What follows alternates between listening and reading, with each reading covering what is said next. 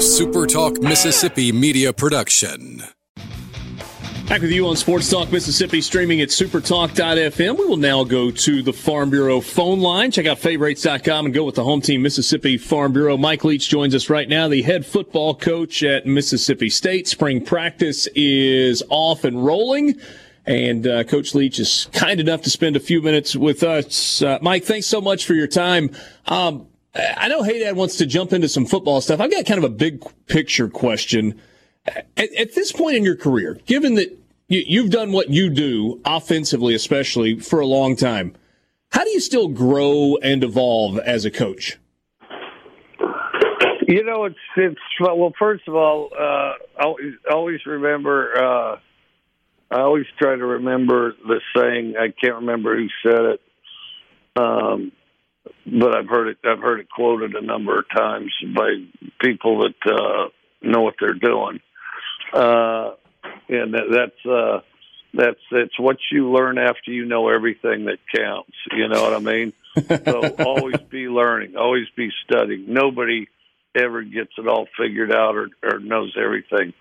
So constantly study, constantly learn, constantly challenge your ideas, search for another way. And then just the reality of football, to me, there seems to be peaks and valleys in football from the standpoint all of a sudden this defense comes in style. Well, when that happens, then a certain set of offensive plays are now effective that were on the shelf with the previous defense. And so some things are just good base plays that you got to run all the time. Other things are things that when the time's right, need to be dusted off and brought back out, and other things need to be put away for a little while. But then I just constantly study technique, ways. I mean, I guess the biggest challenge isn't finding new, better ways. It's finding ways to simplify what you have and having the discipline to do it, because it's plays are only as effective as what the dumbest guy at the point of attack can execute fast, And as a coach, if you ask him to do more than he can do, then he's not the dumbest guy at the point of attack. You are, and so you got to make sure that they can do it full steam. And of course, on all ends, coaches and players, that all starts with a commitment to being as good as you can. Used to say it on the side of the Oakland Raiders helmet, a commitment to excellence, and however you want to put it, but everybody trying as hard as they can. What you say about the evolution of football and kind of whatever is in vogue today is for a little while, a defense catches up or an offense catches up. But with the era that we're in right now, will it be different this time? Because it feels like conceptually it's about getting guys in space and the RPO concept, which creates this, weird conflict for a defensive player. I mean, isn't that a philosophy, sorry, I can't talk, that theoretically should stand the test of time? I think, and it depends how specific you want to get, but, this play, that play, another play, they may be exchanged for other plays somewhere along the line. But because defenses do catch up, just like offenses catch up, and so it's almost like a little bit of leapfrog on that. But I do think the one thing that the stuff that you mentioned illustrates, though, is the search for space. How do you get space? How do you make the most space? How do you get the best space you can get? And I think that search for new ways to create space, I don't think that'll ever end. I always thought that the simplest way to describe what the defense's objective is to restrict space. The simplest way to describe what an offense does is create space. And there's a lot of ways to do that. Some are good ways, some not so good. but the best ones are the ones where everybody believes in it, and 11 people are doing it simultaneously. Coach, you sort of got me curious then with this line of questioning. What's something you feel like you've learned maybe in the last year about the game that you didn't know before? Well, I would say that last year was such a disrupted year, so you're constantly reacting to change, and I think in some ways we did a pretty good job of that, but because we had a very young team. We had the youngest team in the country, or at least in the Power Five. And then, so I think that I would say one thing, I thought we tried to put too much in too early, and you always try to fight that. You always try to resist it, but it looks good. It's fun. You'll get it right once in practice, and you tease your way into the fact you can do it every time. And I think that because we didn't have spring ball, and so there were several dynamics that were a little different. I thought in my case, I could have made sure that that we are a little more deliberate and specific about putting in what we ran. I thought we tried to do too much early on, and then as we got that tailored back, we started playing better. Mike, I got two questions in my hand. One of them is kind of serious, and the other is a little more interesting, I think. Which route do you want to go? You're going to fire them out there one way or the other. When it's like asking a hitter, you want the curveball first or the fastball? Throw whatever you want. Well, I was thinking about your fascination with Pirates, and I guess this is kind of twofold. I'm wondering if that's like a lifelong thing that maybe started as a child, but maybe the more fascinating question for me is Jimmy Buffett is a guy that also has a huge fascination with Pirates. I'm just curious if you've ever spent any time with Jimmy Buffett. I haven't, and it's crazy that I've never run across or met him, because I know a number of people around him. I know guys in his band. I know his stage manager. I know his studio manager. And I just have seems like you two would get along.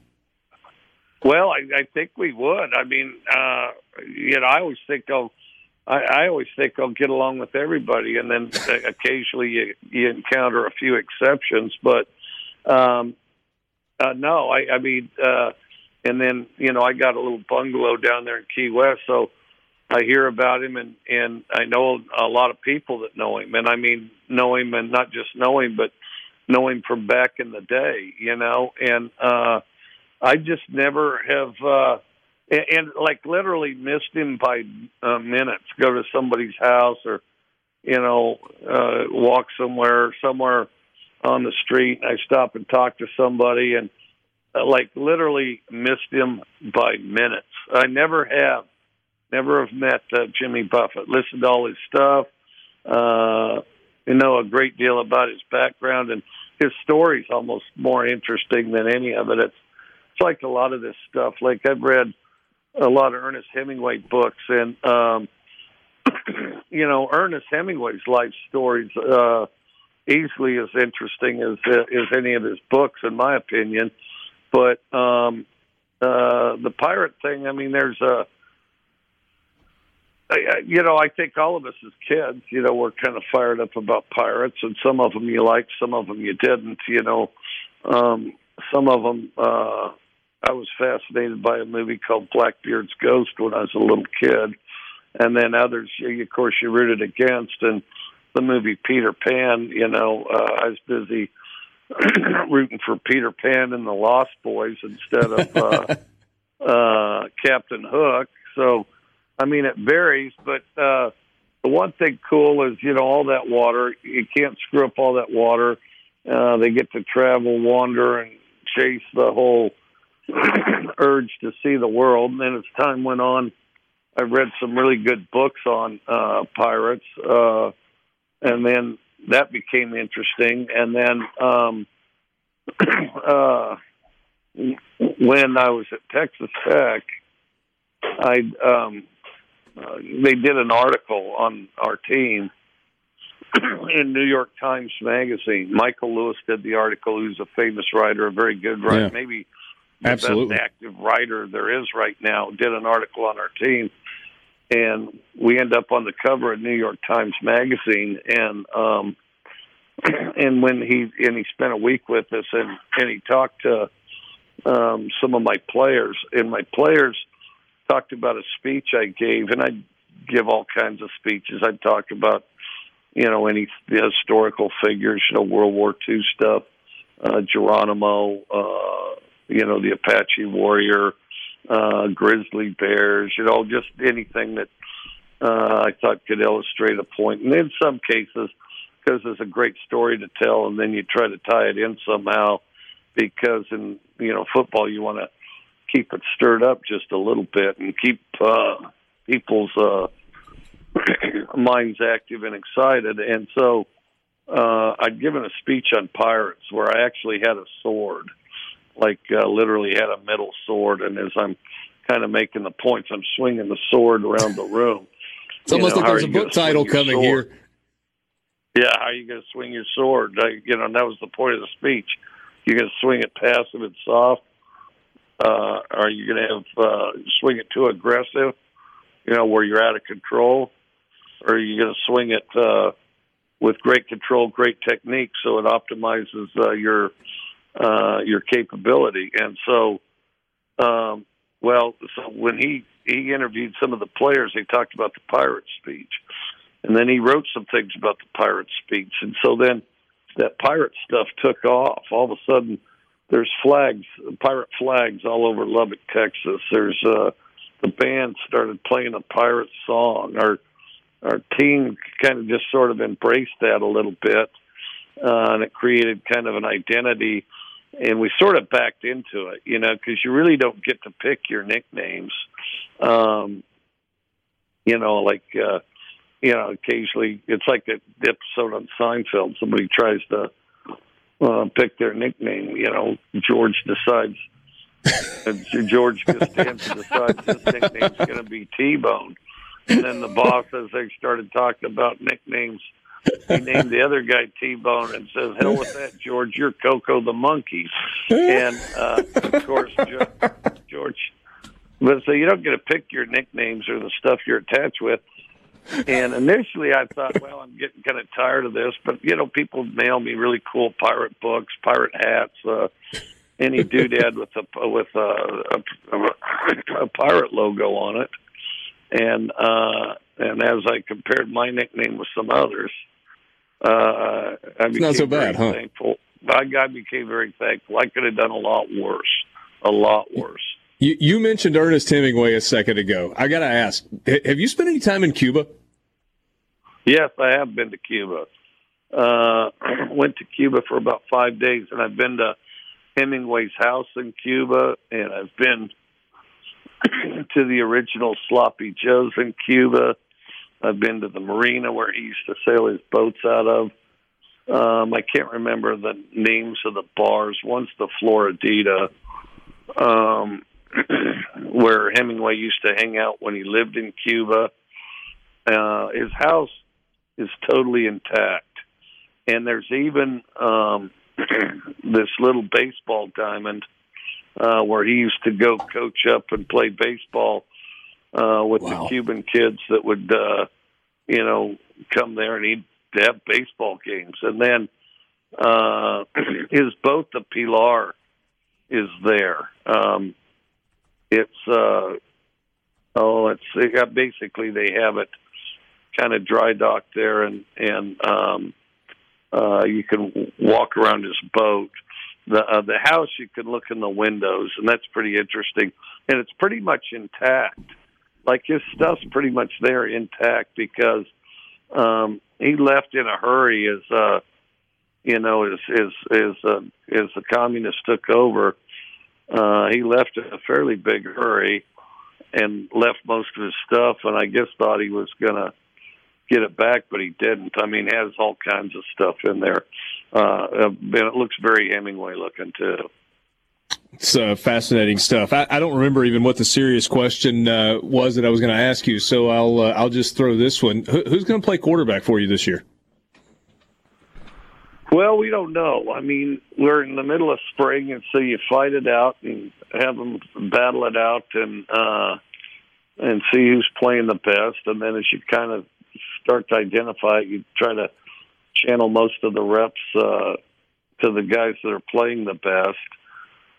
And really, because what you want to do is you want to equip them with the best tools possible as they go out and compete, because there's another off season too. You know, when this is over, you know, in the summer they'll lift and run and go out and throw on their own, and you want to equip them with as many tools as you can to be the best they can be.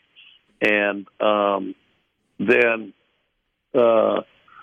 you'll do the same thing. Then you'll battle it out again. And sometimes there's some surprises. Sometimes somebody ends up on top of somebody else. And so we'll definitely fight it out. Coach, really appreciate your time. I think Hey Dad wanted to jump in with one more football question, too. Yeah, you know, I had Coach Arnett on my podcast a few weeks ago, and he told me this was not a good question, but I'm going to ask it anyway, and you tell me if it's not good or if it is. But, you know, this spring, obviously, you know, there's a lot to focus on, but is there any one or two areas that you've got your eye on, like, this is where we have to get better? You know, and it's sort of a cop-out answer on my part, but it's true if you think about how young we are. Offensive line, we definitely have to get better on the O-line. That's indisputable. And because we have a very young group on the O-line, I mean, like all but one. Let me think one. Well, I'm not sure about one guy. They're all sophomores on down, so we really have to solidify that position. We played with a freshman and a sophomore running back last year, and you know they just need to keep what they're doing and doing what they're doing and steadily improve. And then you know, receivers, we're still looking for those guys that can consistently get separation consistently.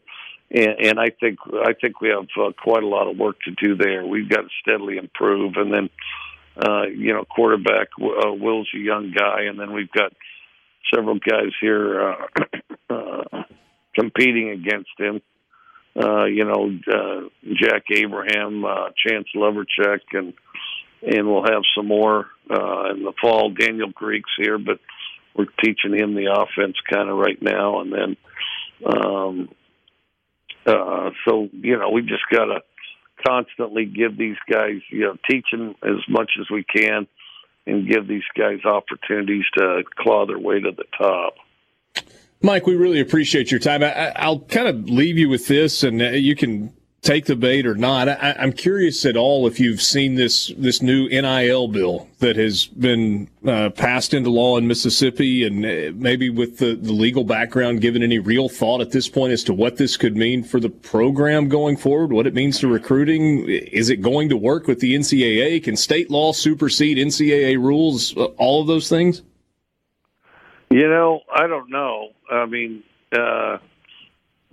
state law can supersede those rules, except for then the NCAA has certain rules that you or others abide by, based on what they allow. So I'll be perfectly honest with you on it. This thing started several years back, and then everybody went through all the hypotheticals on it, and I spent some time thinking about it. And then I got tired of thinking about it, and the dust is going to settle somewhere. The dust is going to settle somewhere, and then, I'll react to it accordingly. But the biggest thing that has to be prevented, is we can't get in a position where there's bidding wars. If we get in a position where there's bidding wars, it'll be bad business. And then the other thing is one of the best things for education in universities is people, donate money for libraries or classrooms or athletic facilities, that type of thing. Well, that's now all of a sudden they're paying for running backs and linebackers and stuff like that. That's a bad deal there too. So I think that we got to make sure that we just don't get in a series of bidding wars on these things. And then it's like on one hand, everybody wants all the things that they see as beneficial about the NFL, and then all of a sudden they don't want the things that are a little more challenging about the NFL. They want to do all this stuff. Well, yeah, but then they don't have a draft. They don't have a deal where you can just automatically cut a guy. They don't have a deal where you can move salary money around, it's like everybody wants the ice cream and nobody wants to eat the vegetables type of deal. Mama says you got to eat your vegetables also. The coach, Mike Leach, on the Farm Bureau phone line. Can't thank you enough for your time. Always appreciate it and look forward to our visits. All right. Well, thanks so much. Anytime. That is Mike Leach, the head football coach. A SuperTalk Mississippi media production.